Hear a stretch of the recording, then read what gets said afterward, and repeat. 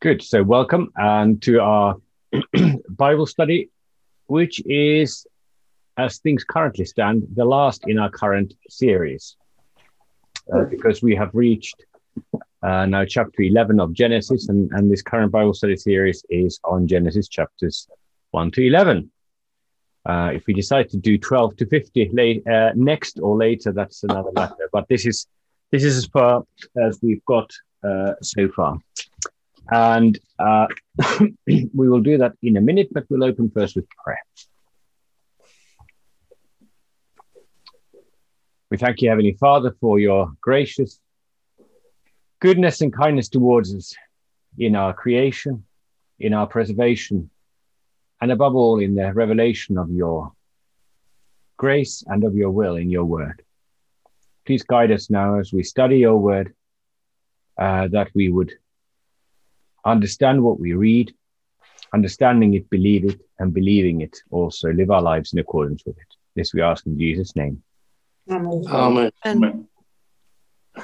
Okay, so last time we looked at the origins of the nations in chapter 10, the descendants of Noah's sons, Shem, Ham, and Japheth, and how the various nations that were known to the ancient Israelites, at least, how they had their origin in relation to the three sons of Noah. One of the things I didn't mention last time, but I thought I'd mention at the beginning, is that if you count all the names there, somebody guess how many names are listed in chapter 10?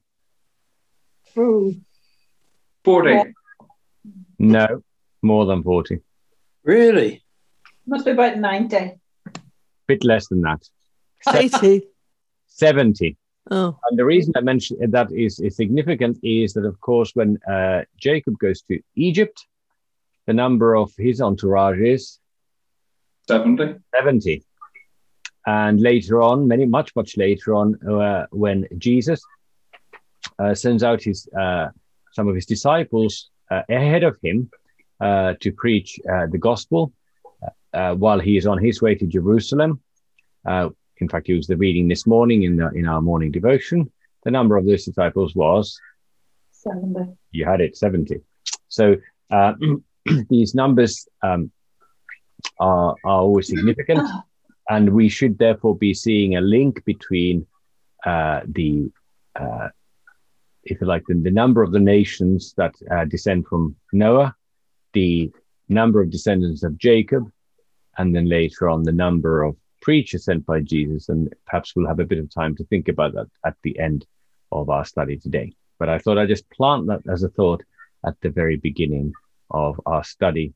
And if you have some clever ideas about it, you've got a few minutes to brew them and to perfect them before we discuss it further. As we now begin our chapter 11, I'd also like to, as a prefatory comment, mention the fact that Avril asked a question last week about the confusion of languages and when exactly the different languages cropped up, and we will have to answer that question today.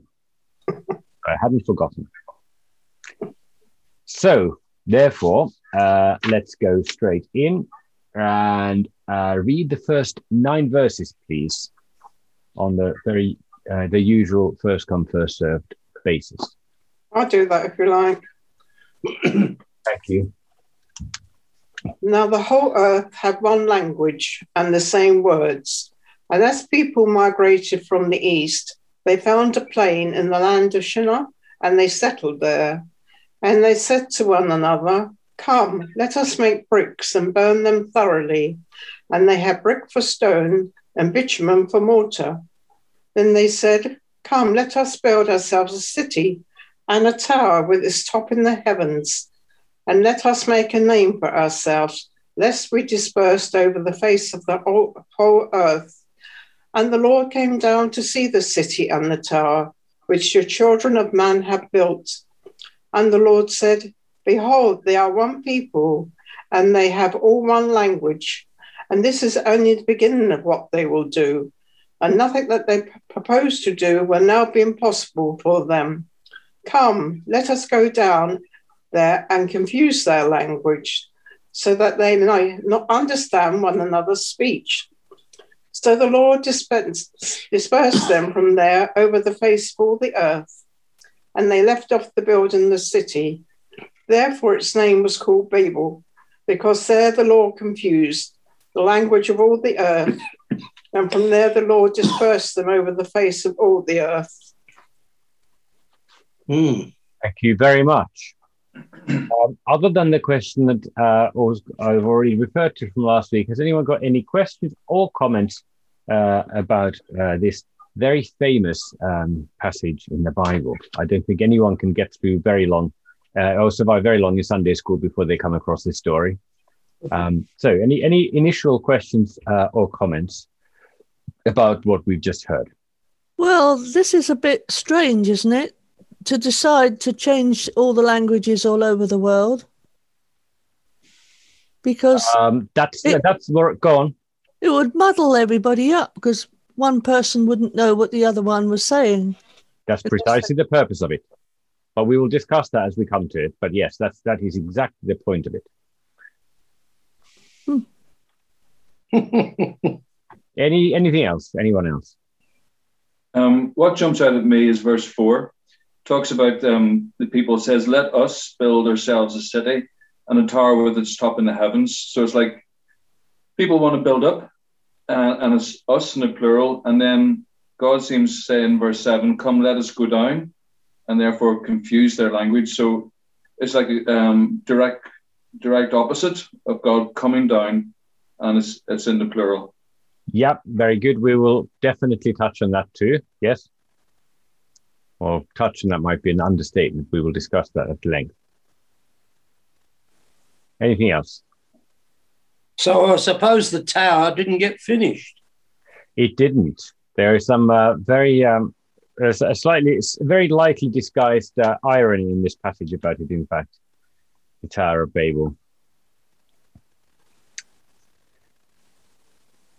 If there are no further comments or questions to begin with, then we'll let's go to the beginning. So the whole earth had one language and the same words, or you could, what do you mean? And the same words? What does that mean?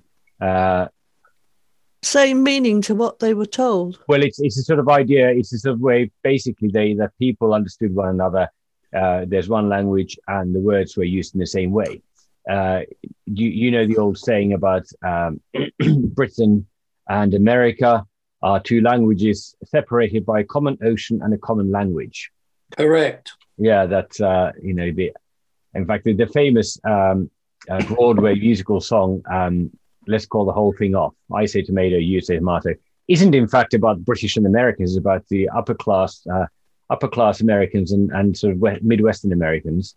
So New England, is it New England or at least East Coast versus Midwest? But nevertheless, this idea that sometimes language can in fact confuse and separate. I've witnessed in my lifetime a few occasions where people have assumed that the words in different places mean the same thing with disastrous effects.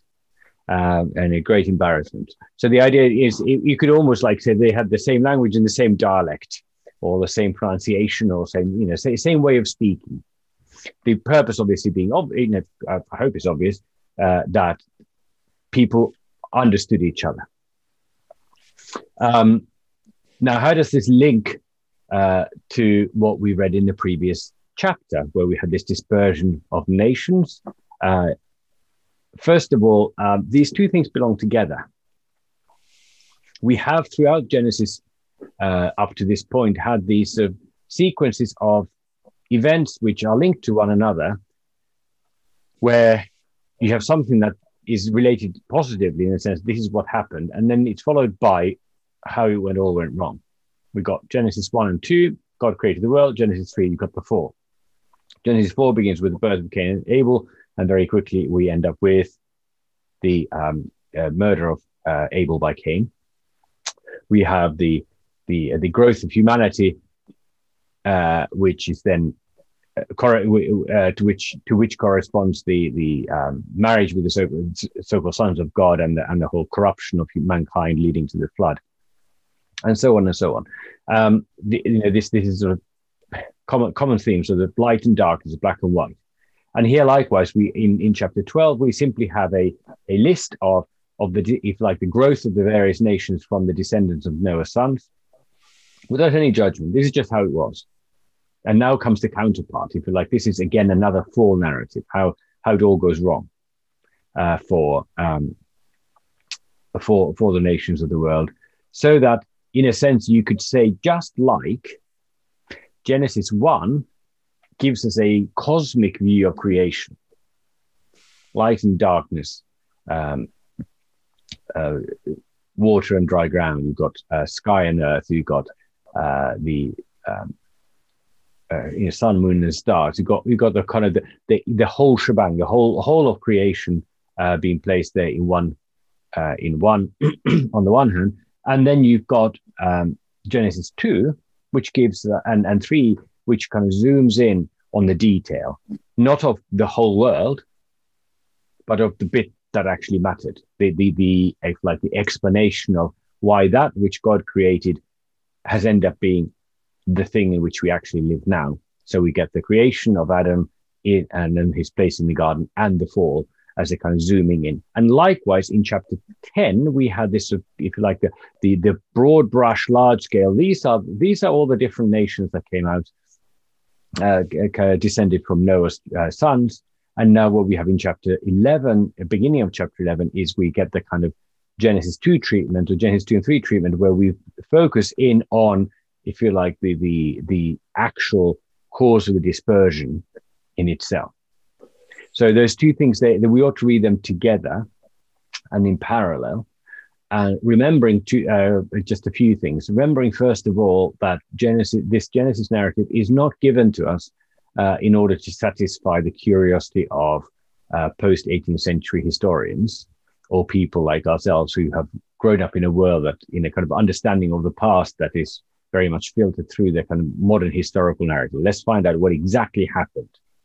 That's simply not the way that the kind of ancient cultures thought about the past.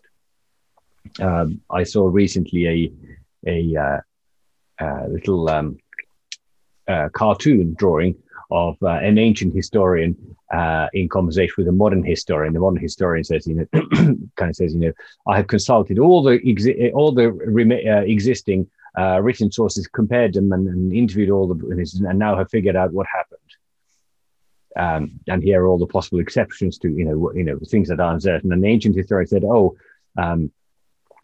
my great grandfather once met a man who had a dream, and in that dream he told us what happened, and here's what happened. That kind of completely different approach to what really is important about the past. And so the Bible doesn't satisfy all our kind of historical questions because it's not interested and it's not important for our salvation.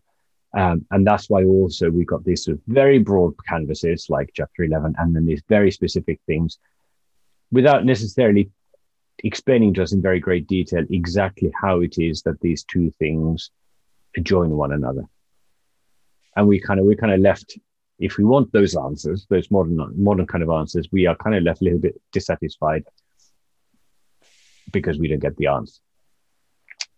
What really matters here is what it is that causes it, not how exactly these two things link together. What is it that causes the dispersion of the nations? What is it that, from God's perspective, that, if you like, leads him to desire the dispersion of nations? That's the big question. And here is our answer. And the answer is just like before. The answer is human sin. Okay, there are two, basically. Do you know the old saying that the two factors that drive the stock market are fear and greed? Oh. Fear and greed; those are the two things. Greed wants to make more. Fear doesn't want to lose anything. And between those two kind of monsters, the stock market moves. Well, the Bible works between two. There are two things that cause the world things to happen in the world. Divine grace and human sin. Between divine grace, God's grace, and human sin, pretty much everything that happens is explained by those two factors. And here again, we see that the human sin and the human the original sin, which persists in generation to generation, again causes the world to become the way that it is. So let's have a look at that. As people migrated from the east, it says one translation, and now it says, as men moved eastward. So you've got two exactly opposite translations of the same text. It's quite, I think, probably the most literal. One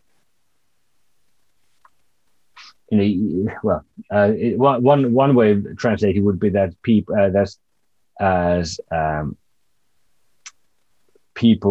journeyed in the east.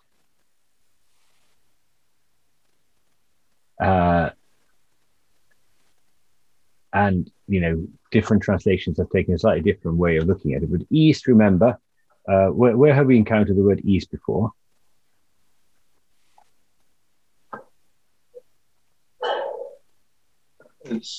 Well, before Christ, when Christ was born, the star in the east.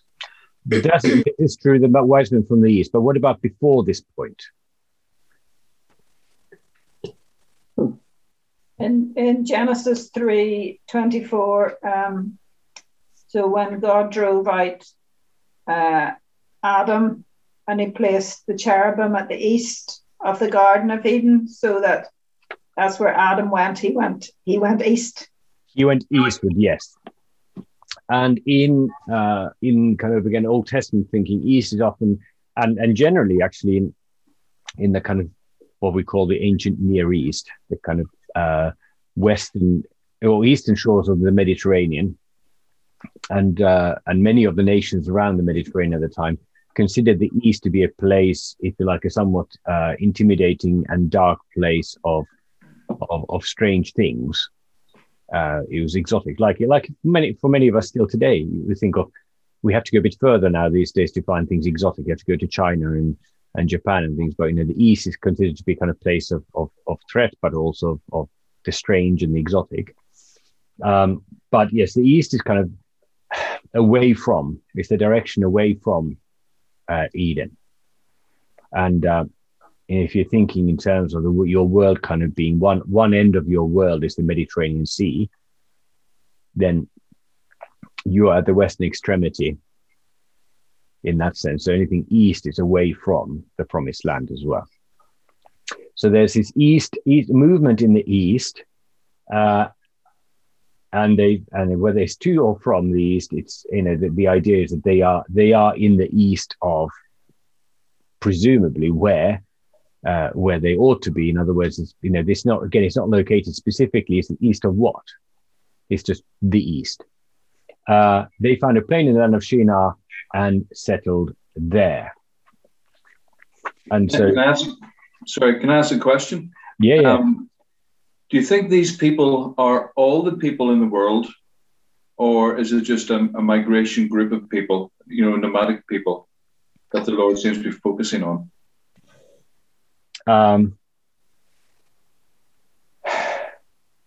It's not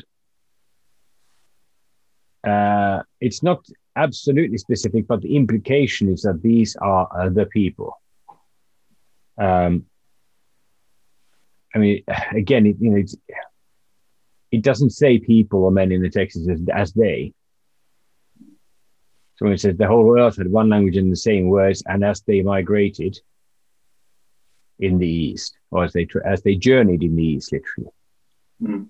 So it kind of implies a unity, yeah, of nations, but as I said, it doesn't particularly specify here. We are dealing. Remember, this is this is primeval history. Still, we are in kind of misty and murky vistas.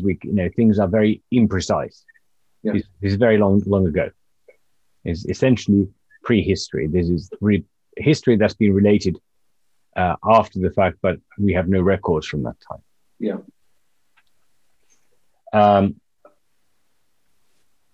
And so, the east. These are here in the plains of Shinar, which we encountered in chapter 10.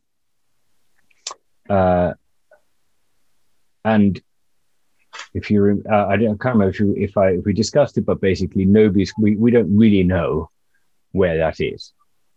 We do know something though, and we'll know this from in just a moment. We come across the term Babel, which is not that different from Babylon, and we know from extra biblical, so outside the Bible, we know that the place in the Middle East or the Near East that where civilization first really emerged in a significant way was Mesopotamia. Mesopotamia being a Greek word meaning between the rivers, which is the rivers of Tigris and Euphrates, which run roughly parallel through what we now call Iraq. And because it's on the two big rivers and the plain between them is a floodplain, it's a muddy old place, and therefore it's very fertile because it flooded regularly, very fertile. And because it's fertile, it was suitable for agriculture. Because suitable for agriculture, it also therefore saw the development of towns and cities and trade. So long as people don't farm, but they hunt and gather and collect their food, there is neither a need nor advantage to living in large communities, and there's certainly no need whatsoever for any large-scale trade. Large-scale trade. The moment you settle down to agriculture, you begin to deal with people somebody having a surplus and somebody else having not enough, and specialization skill, and so the development of towns and cities and so on all of a sudden sort of emerges, and one of the places where it emerges is Mesopotamia. So possibly Shinar, I would say probably Shinar is somewhere in that sort of region. And so we're in Shinar, and they said to one another, come, let us make bricks and burn them thoroughly. And they had brick for stone and bitumen for mortar. Now, let's start with that. So, did anyone pick up on the irony or almost sarcasm in verse 3? There's a sort of rather, there's a snooty tone to this verse. Did you pick up on it? Anyone?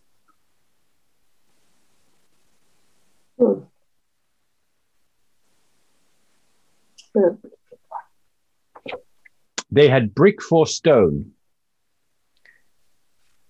as opposed to what else might you have for stone? Stone. Yes, stone. So if you have brick for stone, and you have bitumen for mortar, as opposed to mortar. Mortar for mortar. You're on fire. Very good. So instead of having stones and mortar, they had brick for stone and bitumen for mortar. What do you think is being implied here? There wasn't a lot of stone.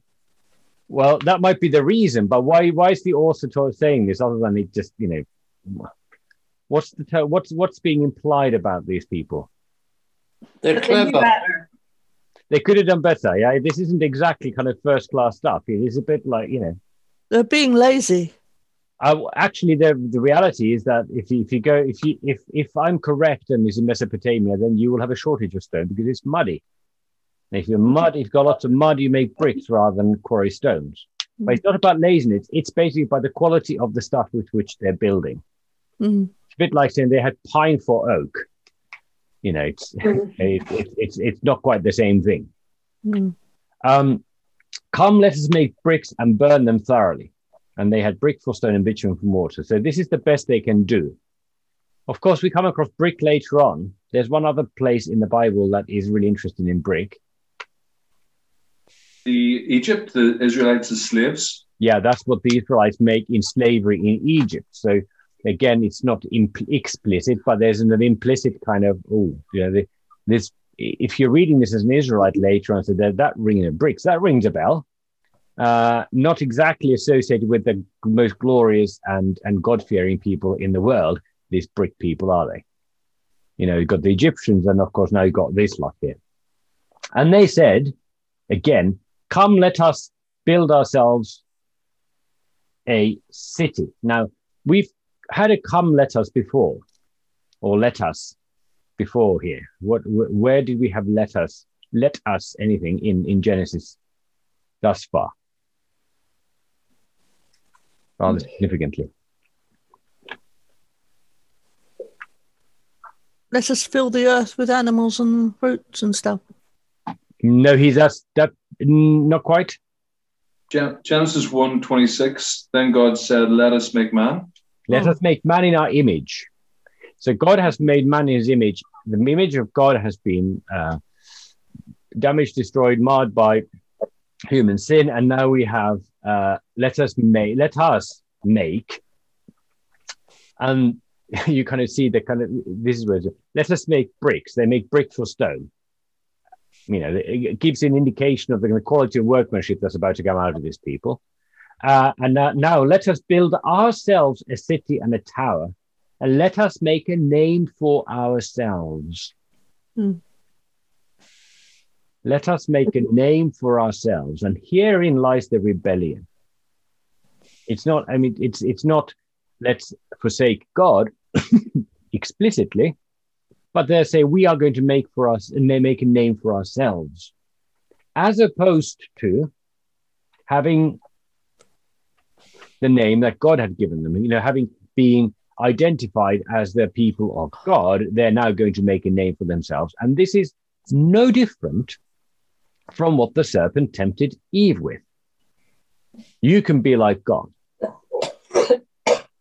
And this is now the let's be like God moment. Let's be a God to ourselves. Let's make ourselves of what we, you know, of ourselves what we want to be. Let us make, you know, let us establish our own fame. And this is undoubtedly the ongoing rebellion, the ongoing sin of mankind. This desire to make something of ourselves, not to be content with what God has made of us, not to be content with the name that God gives us, but to make a name for ourselves and be that, you know, whatever it is that we want to be. This is exactly where all the trouble in the world lies, both on a big scale.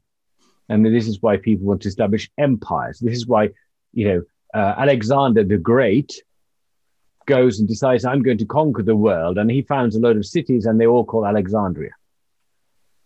And that's, you know, some people get to do that. Napoleon tries to take over the whole of Europe, and wherever he conquers a kingdom, he takes one of his nephews or brothers or somebody and makes them or one of his generals and says, you be the king here.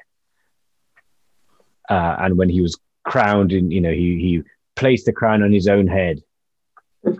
Let us make a name for ourselves. That's what all the people who are called great in history, who usually you only get to be called great if you manage to be really bloody and tyrannical, like Alexander the Great or Peter the Great. Whereas, it's one of the, just a little footnote, one of the great ironies of Russian history, for example, that you've got people like Peter the Great, who, estimated 100,000 people died building a city called St. Petersburg, modest man that he was. So he gets to call Peter the Great. The last Tsar, under whose rule probably fewer people were killed by the Tsar than anybody else in the history of the Tsars, his nickname is Nikolai the Bloody. I mean, that's just one of those sort of unfair details of history. But this is also true of ourselves, of individuals. The reason why we rebel against God is that we don't actually want to be the kinds of people that God wants us to be and God made us to be. We want to be the sort of people that we want to be. And it's one of the well-meaning but potentially very dangerous things in the way that education in the West, generally speaking, works. There's been a great emphasis since the 60s on high self-esteem and individual value and worth and all those things, which can be a really good thing. I'm not a proponent of low self-esteem. I don't think that children should be made miserable and feel like they're nobody and without value. But the way that it often expresses itself is this sort of idea that, you can be whoever you want to be, or, don't let anybody tell you, kind of take away your dreams. And we kind of, the key point becomes that we all must be able to make of ourselves what we are, and we decide who we are. And the latest iteration of it, the latest version of it, is this bizarre thing that has erupted in our culture in the last couple of years, where now you get to identify as whatever you think you are. Doesn't matter what you were born as. You tell us, what are your pronouns, or how do you identify yourself? And that now becomes the key thing. And therefore it's just the latest version of exactly the same sin that the serpent dangled before Eve, and the trap into which every generation has stepped ever since. It's like, how many of you have seen the film The Groundhog Day? Oh, several times. That's ironic. Why? Is it the same every time? It's the same every time, but he knows. Yeah. No, he changes it as he goes along. No, my point was, is the film the same every time you watch it? Of course it is. No, I'm just sorry. Ignore that. Just a silly joke. Yeah. So the chap lives the same day again and again and again, and one of the things is that he for the first umpteen times he steps into the same puddle every time. So the difference between Groundhog Day and real life is that eventually he learns to avoid it. Humanity hasn't learned that trick yet. And so this self-regard, who am I? And our culture, our Western culture, since the 18th century, has essentially founded itself on this idea of the autonomous individual, that everybody is their own person, and you should question everything. You should accept nothing on authority, but you should always make up your own mind that you are who you say you are. Nobody else has the right to tell you otherwise. And that obviously has significant benefits in some areas, but it's a very, very dangerous tool. And it has, amongst other things, led our entire culture and whole continents away from any sort of obedience to, or even respect for, the word of God.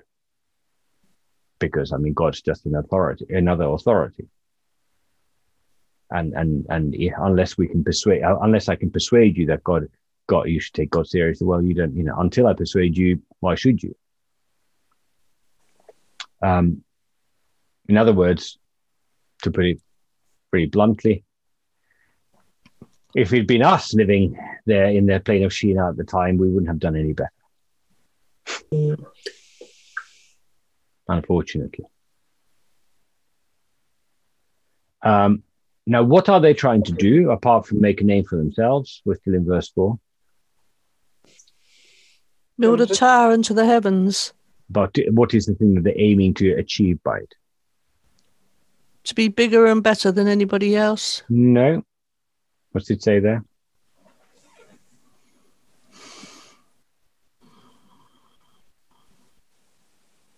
They want to make a name for themselves in order to avoid being dispersed over the face of the earth. Okay, so this is their way of avoiding dispersal. In other words, they are creating a name for themselves, and one of the things they're therefore doing, they're trying to create an identity that will bind them together.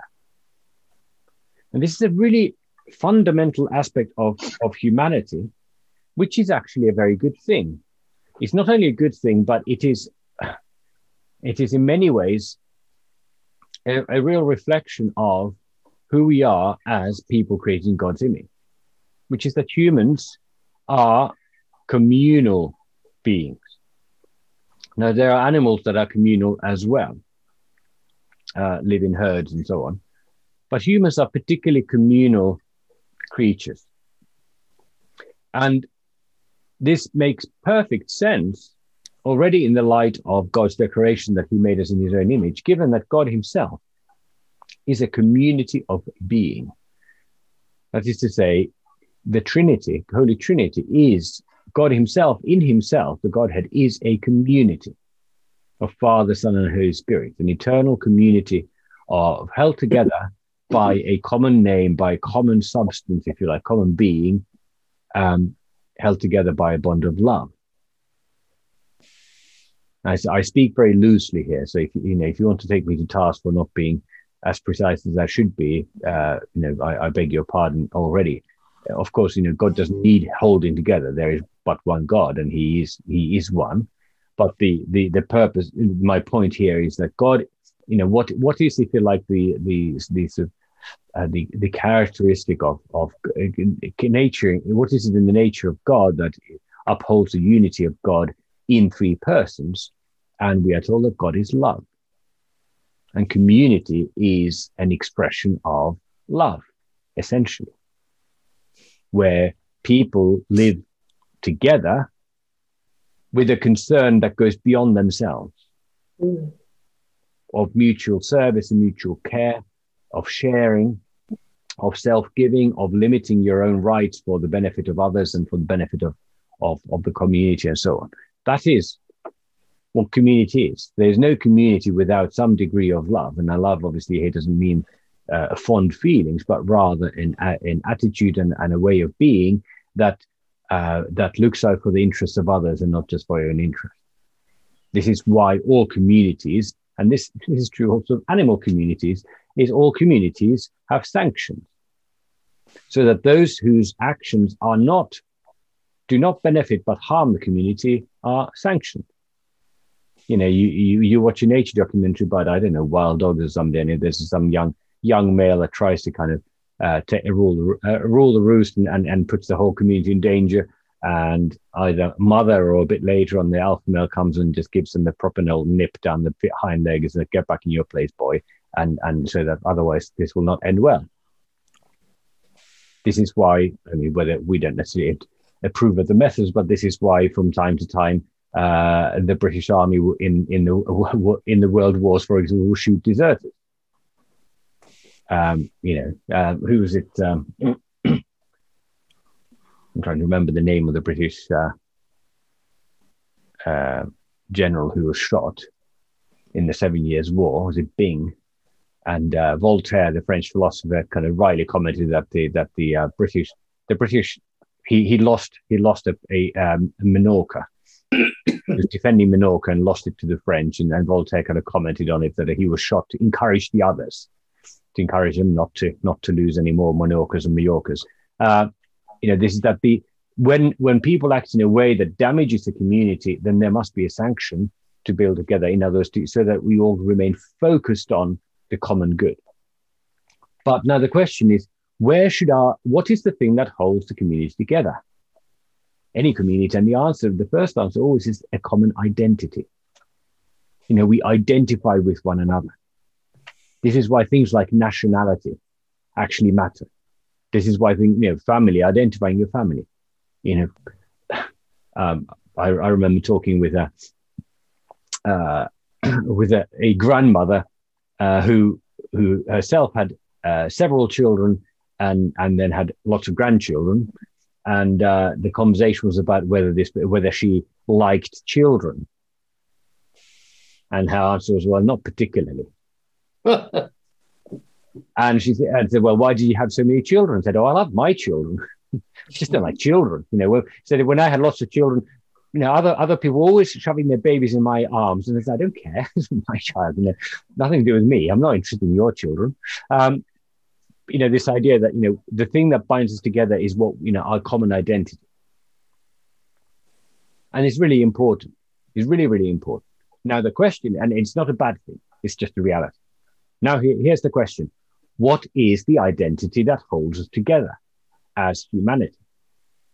Why should I care what happens? Let's say that, we pray for the Uyghur in China at the moment, there's a genocidal oppression against them. It's a kind of all very 1930s and 40s Nazi stuff, camps and sterilization and all sorts of horrible slave labor. Why should I care? It's a very long way from here. I'd never met anybody who's a Uyghur. and I'm not very likely to visit that region very soon. But what do I care whether they're being, pampered or whether they're being murdered? Because we are made in the image of God, as the Finnish and the Irish and the English are. But that's our common identity. Exactly. And this is why the Babel experiment is doomed to fail on its own terms. Let us make a name for ourselves, lest we be dispersed. The very project has placed a massive load of dynamite under itself. Let us make a name for ourselves. And the moment we do that, we are then going to end up with saying, actually, no, we don't like that name. I think the name we are making for ourselves here, and let's not build a tower, let's build a tunnel. No, not a tunnel, let's build a boat.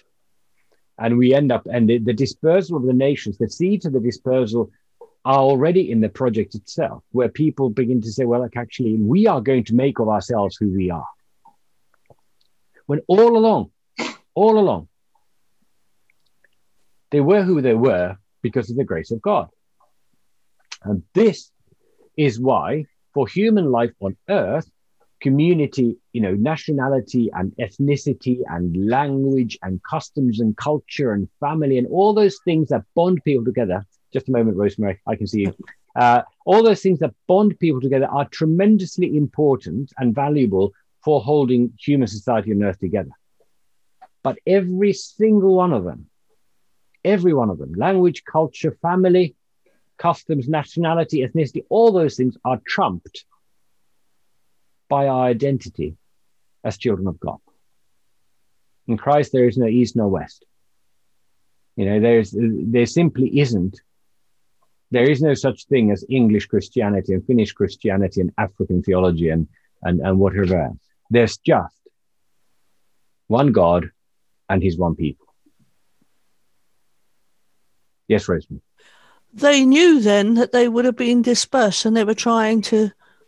They were already aware that they had to go places. It's more likely they saw that there's a danger that unless they have something to hold them together, they will end up dispersing. Right. Unless there's something that binds them together.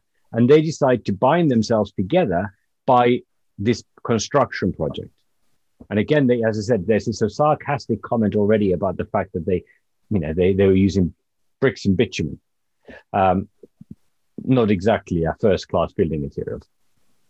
And you can kind of see the way this is going to go. Now, where's this tower going to go? Up into the heavens. Up into the heavens. Why heavens? Maybe they feel that's where the power is. Yeah, because that's where God is. Yeah. Ready for the next joke. This might not be kind of stand-up circuit material, but it's pretty good anyway. Verse 5.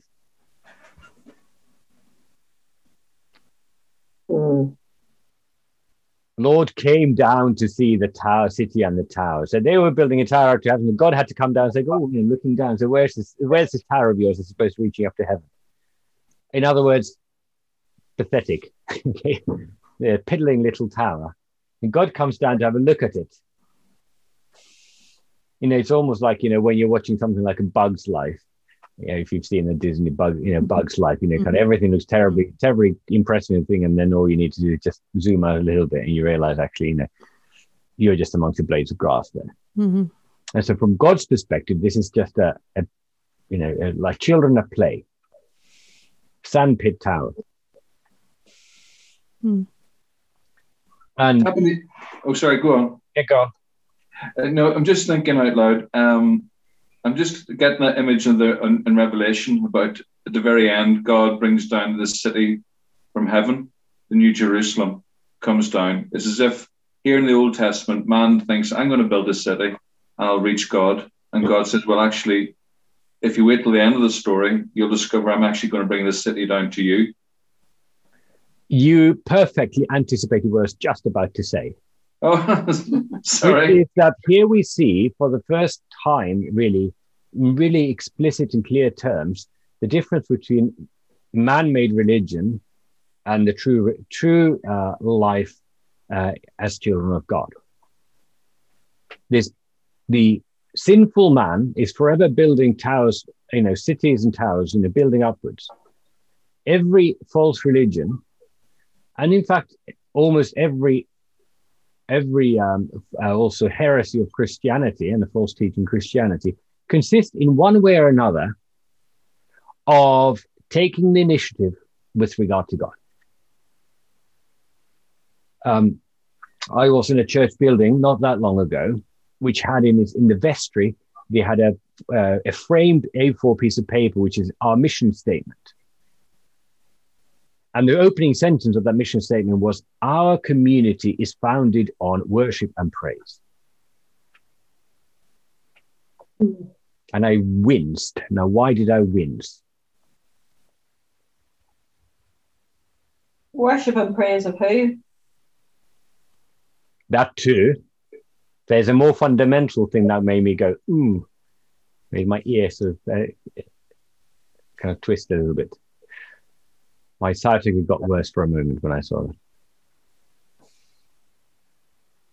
Is our community, that is to say, is the Christian community, is the church founded on worship and praise? No, on God. No, it's on what God has done. Yeah, what Pastor William Whedon, who I think most of you saw in our pastoral pastoring, he gave me talked about the difference between M-shaped worship and W-shaped worship. Does our worship begin like an M at the bottom, or go up and then God responds, or is it the other way around? God speaks and we respond. And of course, in the Christian faith, the Bible reveals a God who acts first. That's why we begin with creation.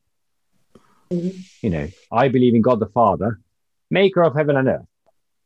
And that had to be by divine initiative because we weren't there to be initiating it by definition. God actually responds. He comes down. And then we speak back to him, and we speak back to him, to quote the first precept of Westfield House Seminary, that God speaks and we listen, and then we speak back to God the words that he has first spoken to us. And, Christian worship is this of God descending, not with us ascending. And we see this all the time. When God wants to make contact with mankind, he comes down. He comes to the burning bush. He comes down to Jacob in Bethel. He comes down to Mount Sinai to speak with Moses. God descends with him. And then he says, build me a tabernacle, and that's the place where you will meet me. And where's the tabernacle? It's not up in the clouds. It's right down here on earth. You go to the tabernacle and God descends. He comes, and then we respond to him. And this is how it goes. And then when God says, okay, we're going to fix this once for all time, what happens? God comes down and takes up our flesh. And there is worship and there's praise, but there's a worship and praise of him who came into our midst. This is why our worship in church also consists not of finding ways to ascend into heaven or meeting God in the air. And this is, I don't know if David and Cynthia want to comment on this, but this is kind of one of the big differences between your kind of typical charismatic style of worship, which is essentially consists of the spirits our spirits kind of like joining the Holy Spirit in the air, essentially, as opposed to simply God concretely coming down to us in actual human words in the sacraments, which are tangible, and in the human community. I don't know. Is that a fair depiction? Yeah, I think what we've discovered, I know I've said it before, in Lutheranism, what I've really liked is the whole thing of divine service. When I was younger, I used to think divine service sounded the most dusty, boring thing ever. But then I heard this Lutheran pastor said, if you think about it, it's the divine is serving you, and that's Christ is serving you with his gifts located in the word and sacraments. That all kind of clicked into my head straight away. And I thought, yeah, that's what I want. I think when we were in a Pentecostal kind of environment, it was very much experience that you kind of move from the praise songs to the worship songs. And there's a whole lot of emotion mixed up with it. And the aim is to kind of get emotionally caught up with the Lord. that's a rough kind of way of expressing it. But really, what true worship is actually coming and receiving as a beggar, that Christ has offered himself through these gifts of word and sacrament. And that's a big difference. Cynthia and I both noticed that. So I don't know if that answers what you're saying. Yeah, I don't want to kind of misrepresent other people, but that's what I want to. I thought I just checked that I hadn't. Yeah, I was quite fair. But so this God comes down, and he doesn't wait for us to find our way back up.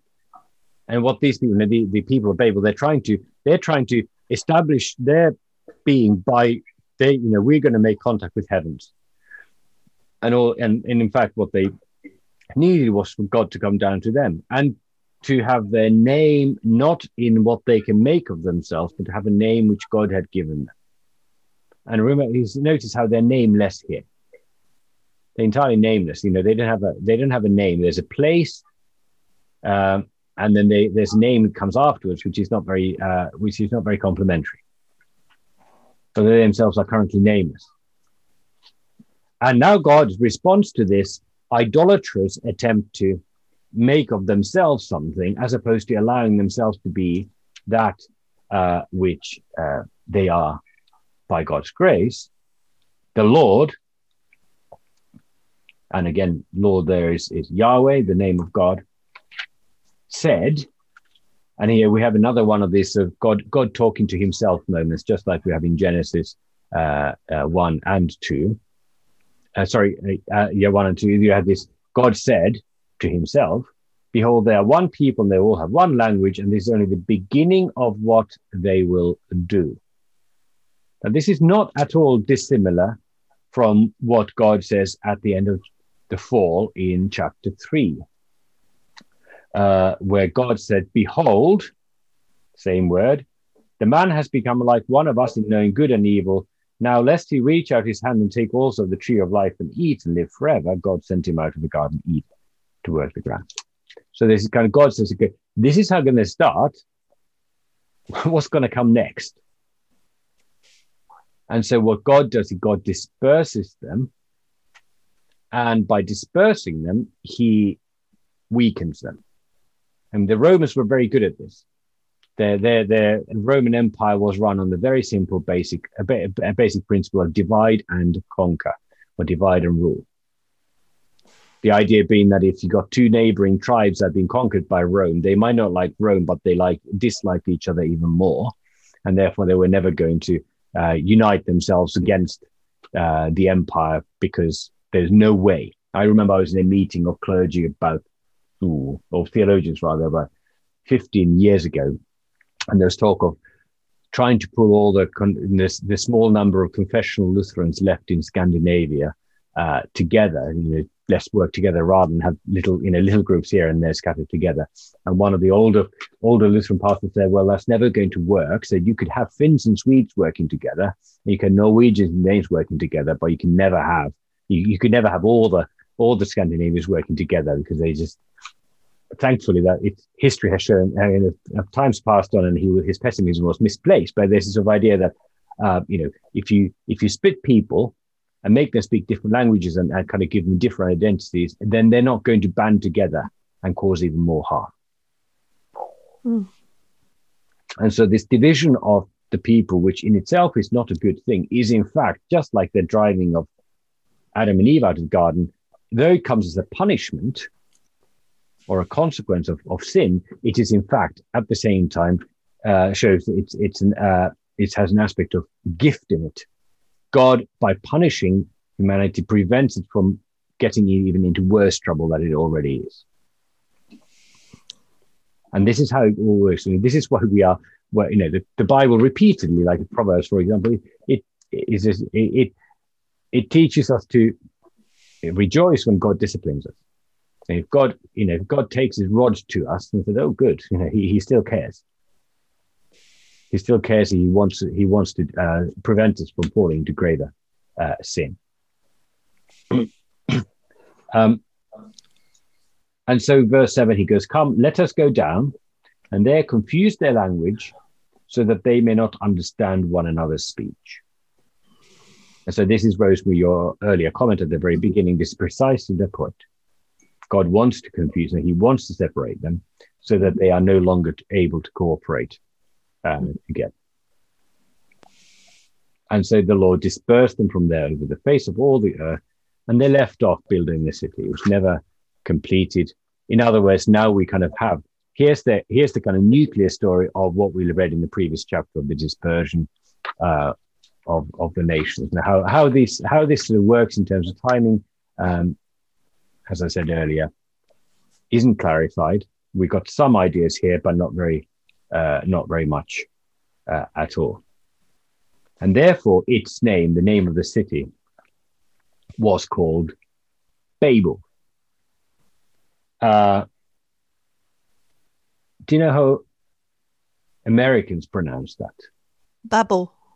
Yes, because the word Babel, in fact, comes from the word Babel. Like a babbling brook. Exactly. Well, yeah, or a babbling idiot, more likely. Yeah. Yeah.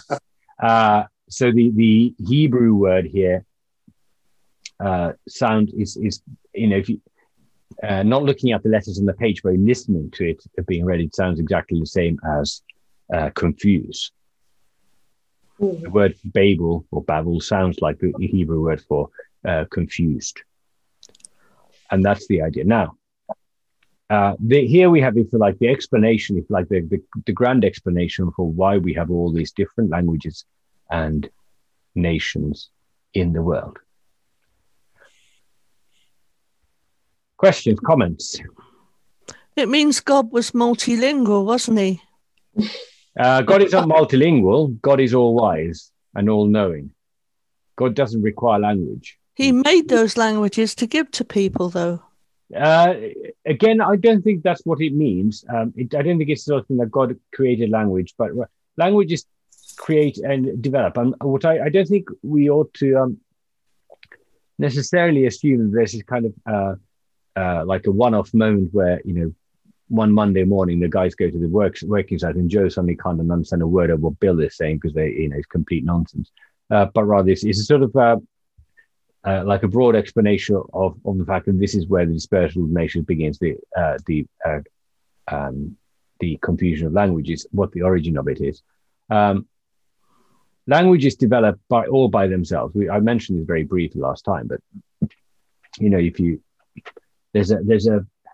if you use YouTube ever and kind of watch videos, I can't remember what it's called, but you might be able to find it. But there's some young chap, archaeologist, who's made this video where he reads. It's about 10 minutes long, and he kind of reads a text and in different languages, what English would have sounded like an accent. If you're in London in different times, how it would have sounded, and I started in the 15th century or 14th century and up to the 20th century, and it's just English, well, sort of. But I didn't listen to the whole thing, but I really struggled to understand hardly anything that was being said 500-600 years ago. In Shakespeare's time, you read Shakespeare. I can read Shakespeare, and if I go slow enough, I understand what's on the page. But when it was being read in that sort of pronunciation that Shakespeare might have recognized, it was a lot harder. So language is just kind of when people lose contact with one another, languages naturally, gradually diverge and develop. English, once upon a time, when the Norwegians came over here, they understood the English and vice versa. The Norsemen's language was similar enough to what was being spoken in Anglo-Saxon Britain that they could understand one another. And I don't know when you last tried to speak with a Norwegian speaking. Oh, I tried to understand a Norwegian speaking Norwegian, but I suspect that most of you would have struggled. And a word here or there. And so this is just how it happens. So, yeah. So we don't. All we need is distinctions and differences and lack of contact. As languages develop, they develop differently. And I remember speaking with an elderly pastor who, in his retirement, went to serve a large Finnish community in Canada. There's a town in Canada called Thunder Bay in Western Ontario, which is a very large Finnish population that arrived there after the Second World War. So until recently, they had 2 Finnish-speaking churches. They had a Finnish radio station, Finnish newspaper, all sorts of things. You could get by in Finnish quite well. And they had the habit of kind of luring retired clergy from Finland to go and serve those Finnish congregations for a year or two. And he went, and he came back with all sorts of funny stories about the kind of Finnish that they speak there, because they picked up English loan words from the surrounding in a way that Finns in Finland don't. And then they use some Finnish words that had fallen out of use in Finland decades ago, but they still, they came over with them, and they still use them and that sort of thing. And it was kind of becoming a very different dialect. Yeah. Just like if you go to Australia, it's clearly the same language, but when I first came across the word billabong, I needed to ask for translation, even though I think my English is reasonably decent these days. It means a pool, doesn't it? Or a water or a lake. The fact that you say it means suggests that it's already a kind of different language. Mm. And some countries still maintain the old English, like in parts of America we've been to, they use faucet for a tap. Mm-hmm. Oh, yeah. Mm. Yeah, I mean, American is in many ways an archaic, an older form of English. Yeah. Not a newer form of English. No. Yeah, you're right. Carl, come and see us now. Yeah. I've been listening to what you're saying, Tapani, and I just I see these scriptures, and I just think I see myself in them. That it's just all about self-preservation. That I'm no different to these. The earth as it was at that time, that really you're wanting to better yourself, preserve yourself, and yet God in his mercy comes and intervenes in your life so that he can accomplish what his will is rather than the will of man. And I think, I've never really read the scriptures, these verses with that understanding, but I just see, it's as though nothing new is under the sun, and yet God in his mercy still comes and intervenes and draws us back to himself. Yeah, all the time. And this is what we're heading to. So next is, as we kind of take this sort of, this is like an interlude in the list of, the descendants of Noah. We kind of take, there's a minor interlude for Nimrod, the mighty hunter. And now we've got the, this longer interlude of Shem, of the Tower of Babel. But you're absolutely right. The story of the, I said at the beginning, the story of humanity, what happens in the world, is really told by 2 opposing forces: human sin and divine grace. And human sin is forever trying to undo and to destroy what God has created, and divine grace is constantly mending and gathering together things that human sin has broken. And so we have just to finish the story, that this here starts, if you like, a great motion, which comes to its preliminary conclusion with the victory of divine grace on the day of Pentecost. And the great gift of the day of Pentecost is that the apostles preach a gospel, and you have a gathering of all these dispersed nations, and you've got just a small number of them, but we've got people from Rome and from, if you use modern terminology, Libya and Iran, Iraq, Armenia, all over the Turkey, Greece, the much of the then known world are all gathered together, and they all hear in their own language the mighty works of God, and how Jesus sends the disciples to all nations, that the gospel is reaching out to all nations. And the gospel and the great scandal of the gospel that, we, in our Bible study on Acts, this past year, we've been studying Acts, has been the thing that comes to the focus all the time, and which really dominates much of the New Testament, is the whole question, well, what about the Gentiles? That Jesus came to save Israel, great, everybody's in favor of that, but what about all this Gentile? And the great scandal for the Jews, and a great marvel for everyone, and a fantastic gift for us Gentiles, is that the gospel is for the Gentiles as Gentiles. They don't have to join the nation of Israel. They don't have to join that community and become identified with them through circumcision and keeping of the laws anymore. God reaches out to them and he gathers them into his one church, into the body of Christ as they are. And so he creates a new community which doesn't have to speak the same language or be together all in one place or to have any kind of creation of their own. The thing that the monument that holds them together is the body of Christ, which God has, if you like to put it in slightly sort of strange terms, that God has built a tower down from, or a ladder down from heaven. You think of Jacob's ladder. There's a ladder that descends from heaven, and that ladder is the body of Christ, into which we're gathered, and in which we are already partakers of the heavenly things. So all the things that the people of Babel tried to achieve and failed, and all the things that went wrong as a result, are undone by Jesus, who gathers us into one community. And the language that we share in common is not any human language, but it's the gospel. It's the confession of and this is why Christians have been translating the Bible since the earliest days.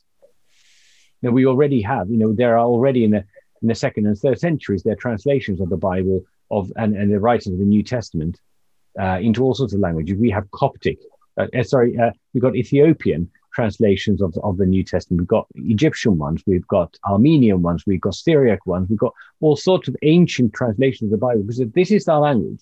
In all our different languages, the thing that binds together is the word of God now. And the tower that reaches to heaven between us and on earth and God in heaven is the body of Christ. And that's the penultimate thing. We are living in that penultimate Pentecostal. That's what it means to be Pentecostal, really, is to be part of this gift. We're all Pentecostal in that sense. Where is it fulfilled? Well, you read Revelation 7, and it describes the heavenly coast or heavenly company, or the multitude of all the saved, of which we already remember.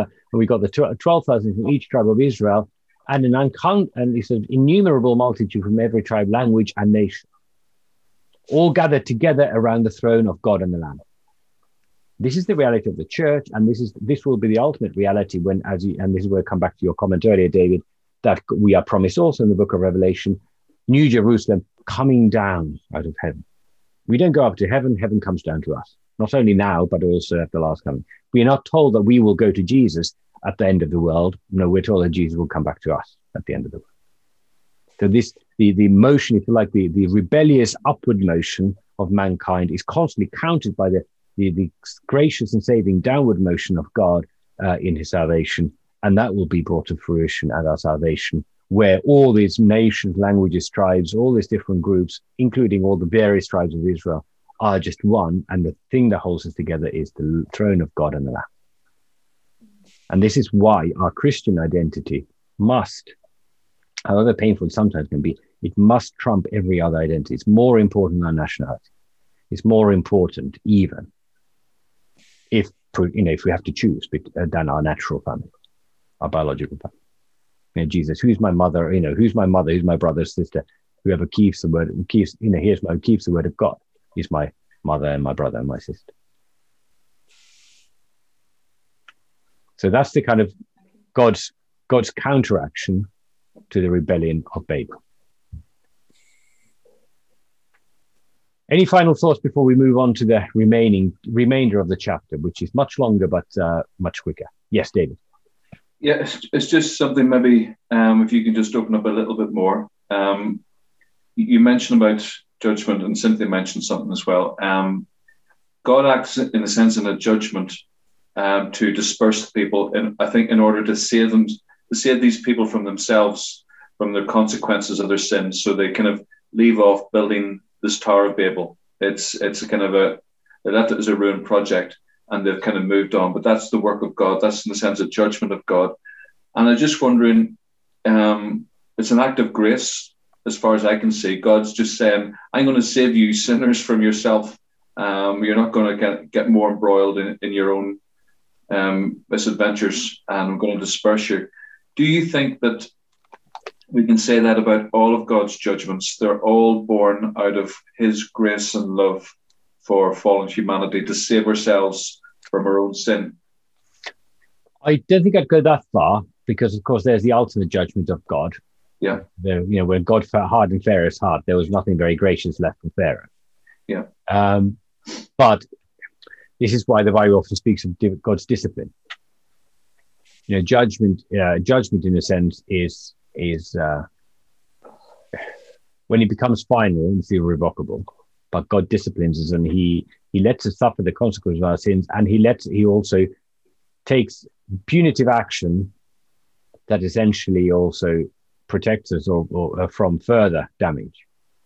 Like if you're going to live sinfully, at least let's not make sure that sin isn't eternal, and so no more tree of life. So yes, so God frequently He allows things to happen to us. He allows us to suffer consequences of our sins or punishment even for our sins in a way that might lead us to repentance, or at least shield us from further harm. So maybe discipline is a better word than judgment, do you think? The purpose of discipline, the difference between discipline and punishment, of course, is that discipline is instructive. You sanction or you punish a person in order that they might learn, in order to improve them. This is why, like parents punishing their children, if that punishment isn't disciplinary, then it's probably not a good idea. Yeah. It's always for the good of, and God is our Heavenly Father. So He disciplines us, and He allows us to suffer in order that we might be turned away from sin. Thank you. Then we get the final list of names in this part of Genesis. The generations of Shem. Now, we already had a generations of the sons of Noah, and now we are drilling down to the line of Shem. And these are, unlike chapter 10, which really kind of is a list of the nations descended from Noah.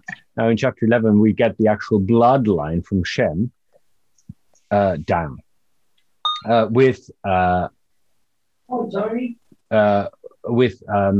various ages of people and years as well. And what we will see, I mean, again, I decided not to.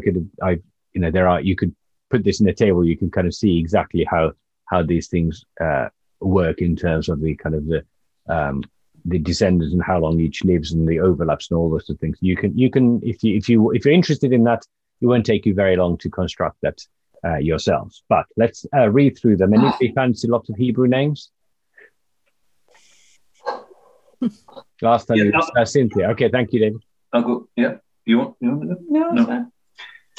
Okay, these are the generations of Shem. When Shem was 100 years old, he fathered Arpachshad 2 years after the flood. And Shem lived after he fathered Arpachshad for 500 years and had other sons and daughters. When Arpachshad had lived for 35 years, he fathered Shelah, and Arpachshad lived after he fathered Shelah for 403 years and had other sons and daughters. When Shelah had lived for 30 years, he fathered Eber, and Shelah lived after he fathered Eber for 403 years and had other sons and daughters. When Eber had lived for 34 years, he fathered Peleg, and Eber lived after he had fathered Peleg for 430 years and had other sons and daughters.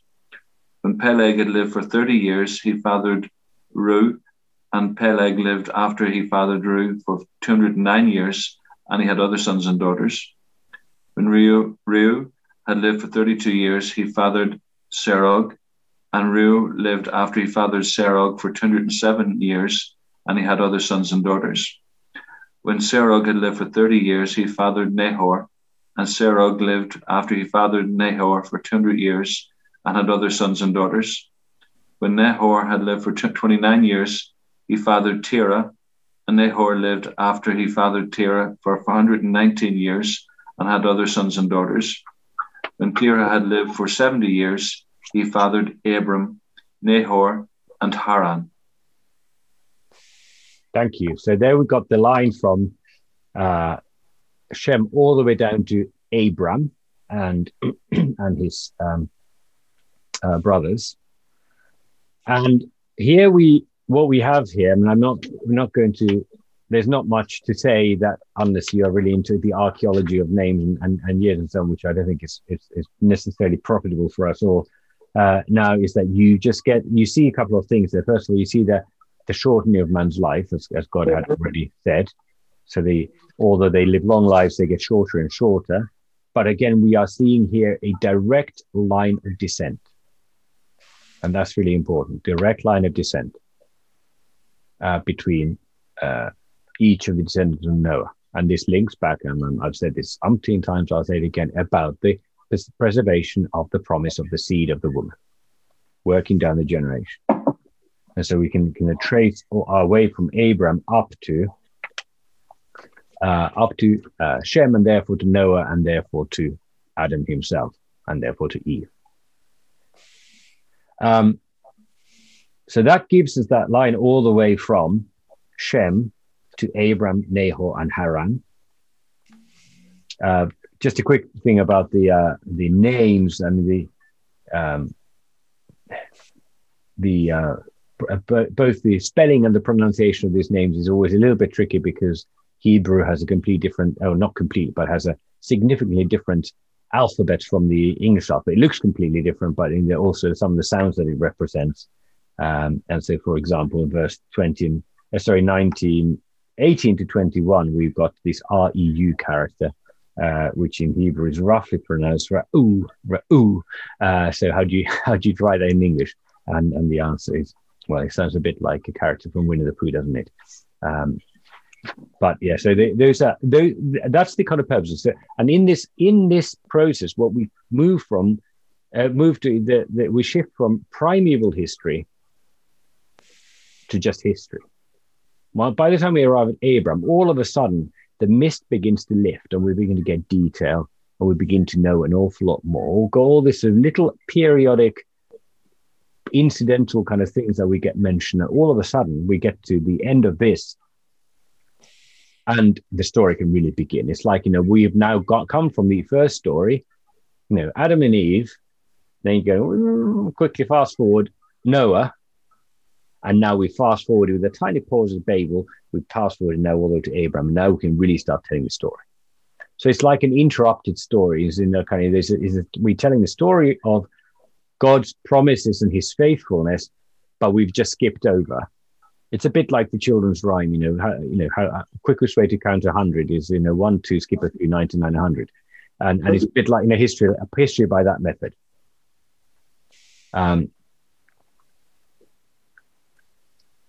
Let's read on. Who like to take on the remaining passage? We've only got a few verses left. The generation of Terah. I'll read it. This is the genealogy of Terah. Terah begot Abram, Nahor, and Haran.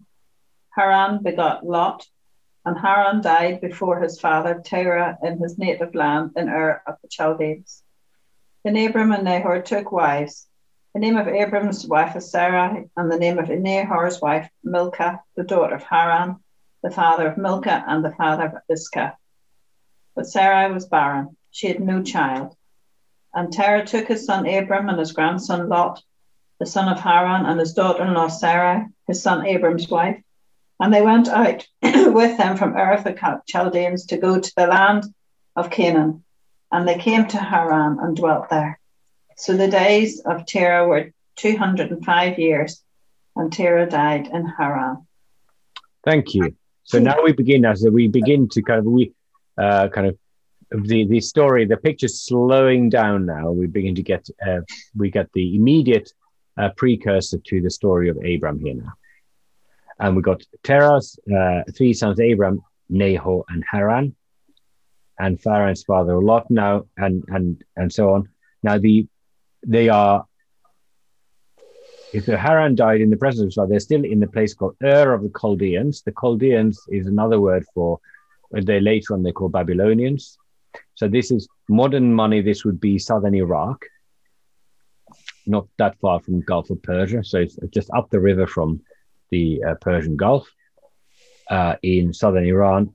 Now, if you look at a map of the Middle East. If you've got a map in your Bible somewhere of that whole region, kind of an Old Testament region, you will see, and let me just take my, if you've got the Black Reformation Bible, for example, you've got lots of maps in the back. And let me see if I can find them. There you go. And so if you look at the earliest ones, Map 1, World of the Patriarchs, page 1398. Other maps are available in other Bibles, but you should have in your Bible various maps. So this is what it looks like in the Reformation Bible, page 1398. Yeah. And there you have the World of the Patriarchs, as it's called. And you've got, this is known as the Fertile Crescent. You've got in the middle of it all, you've got the Arabian Desert. And if you look at the Arabian Desert, you will notice that you've got a couple of tracks running across it, and that's about it. And the reason is that it's one of the most hostile places on Earth. Even today, with modern vehicles and roads and things like that, if you start crossing it, you will want to be very careful to make sure that you've got food and drink with you. Should break down. It's just a really, really hostile place. And though it's the shortest route, east-west, it is not the one to be taken. Instead, the trade routes went up. If you see Ur of the Chaldeans there near the Persian Gulf, you've got the two rivers, Tigris and Euphrates. Euphrates is the one to the west and the south of the Tigris. And if you travel, if you want to go from Ur of the Chaldeans, say to Canaan or to Egypt, by far the most sensible thing to do is to travel up the river and then down the coast. That's known as the Fertile Crescent. So along the coast, you've got plains, and because they're plains followed by mountains, there's plenty of rainfall. So it's a fertile place. And likewise, along the rivers, you've got plenty of water, and therefore it's fertile. And it remains the case today. Sure. And so you see that the family, they go up from Ur of Chaldeans, and they plan to travel to Canaan, which is where Israel ends up. So they're on the left. But they, having got all the way up to Haran, they stop there. And the journey stops. So the Haran, and there's no explanation in the Bible of the coincidence of the name of the city and the name of the son of Terah who dies, and whether it's a case that there was a place there already called Haran, it happened to be the same name, or whether there's a place there and it came to be known by his son, or whether they built a place. We just don't know. There isn't any. We have no information about this. But we know that they got all the way up there, so they got up, but they never came down. And this geography explains a huge amount. If you're reading, for example, Isaiah and reading the prophets, it frequently talks about God, the nations coming from the north, like the Assyrians coming from the north. And of course, the Assyrians aren't north of Israel, but if they want to come to Israel, they will end up coming from the north by the time they get anywhere near Israel. And so that's where we get to in the early days. And it brings us to the end of chapter 11 and brings us back. Basically, we have now come to the end of the prologue to the story of Abraham and what happens thereafter. And this is really, if you remember when we started the whole thing, however long ago it was now, that the early history of Genesis is really given as it's the kind of all of Genesis really is like a historical preamble to the law. The vast bulk of the 5 books of Moses consist of the giving of the law. But the Genesis and the beginning of Exodus is the historical introduction to it. This is how the law, why and how the law came to be given. And the primeval part, the kind of early chapters of Genesis, is the prologue, which then brings us to the beginning of the main thread of the story, which is God's dealings with Abraham and everything that flows from there, which then brings us ultimately to Mount Sinai and the giving of the law. And here it endeth. Apologies for the long phone call. It was something I had to answer at the time. Not a problem. Apology happily accepted. Thank you. I found these studies up to chapter 11 excellent, and so thank you very much. It's just really you always leave these studies thinking, oh, I want to discover more, and that's good. And so thank you very much indeed. You're very welcome. Has anyone got any other question? Anything about this text that you want to finally comment or ask about before we close for today? Well, all these where they say they've got other sons and daughters, they don't say how many. These are they cousins that can produce children with other cousins, or isn't it running like that? Where would they get all the other women to get all these children anyway? Oh, there are plenty of people. This is you asked me this last time. I know, but yes, but it didn't. Well, the answer is that this is not a list of everybody who ever lived or who was alive at the time. We are just following a particular line.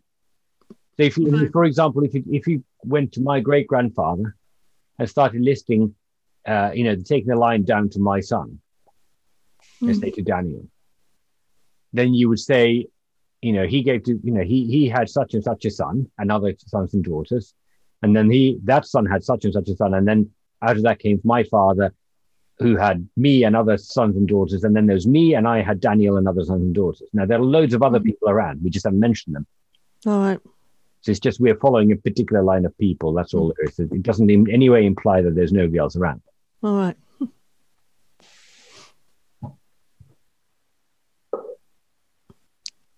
Have I otherwise stunned you into complete silence?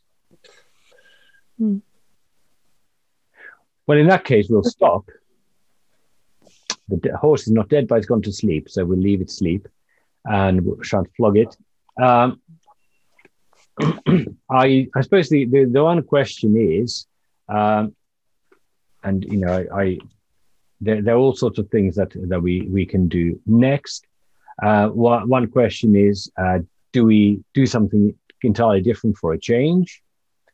Or would there be any significant demand for carrying on with the story from where we left off? We got another 39 chapters left of Genesis to look at. So we could carry on simply with the story, into the story of Abraham and so on, or we can switch our focus to somewhere else. So anyone, if you have any strong opinions about that, if you don't have any strong opinions, that's fine, and I will just make an executive decision. But you're being consulted on it.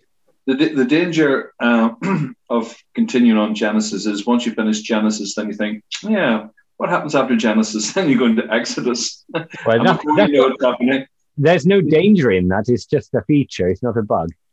You'll be starting to go through the whole of the Bible, which will take you a long, long time, which will be excellent. Okay, well, God knows how long I've got. So that's not a problem as such. If I manage to teach through the whole Bible, I think I ought to get mentioned in dispatches. Has anyone else got an opinion? We can't do Revelation. I know I've mentioned it before. I know that wasn't the question, and that's not correct. Of course, we can do Revelation. It's just we haven't done it yet. No. No. The question was: has anyone got a strong feeling about whether we should carry on in Genesis? And that'll take the whole year, won't it, in Genesis, if we do that? You think a year's going to be enough? Well, no. I'm being generous. Yeah, no, you're not being generous. That's this year. Yes. Well, it's entirely. I detect a hint of. Are you sure that's wise, Pastor? In your question, but okay. I don't get the. Yeah. I would like to continue on, but I'm equally happy to go with whatever you think is right, Pastor Tapperton. Okay, well, we'll see. I'll give it some thought. Since nobody's a very strong opinion, so I'll start flicking coins and see what the tally is by next week. But I will let you know. one way or another. But thank you for your patience thus far in our study, and thanks be to God that He continues to speak to us through these old and sometimes very strange texts. Shall we close with prayer? We thank you, Heavenly Father, for your faithfulness in making promises and keeping them without fail. Thank you that you have preserved for us your word, and even though the sin of man and our sin is forever fighting against you and undermining and distorting your purposes, you powerfully correct us with your gracious gift. So we pray that you would continue to work in our lives and the lives of our church, to bring about your gracious purposes in bringing salvation to us and to all people. Preserve us in your grace and in a life lived for your glory. So may the grace of our Lord Jesus Christ, the love of God, and the communion of the Holy Spirit be with us all. Amen. Amen.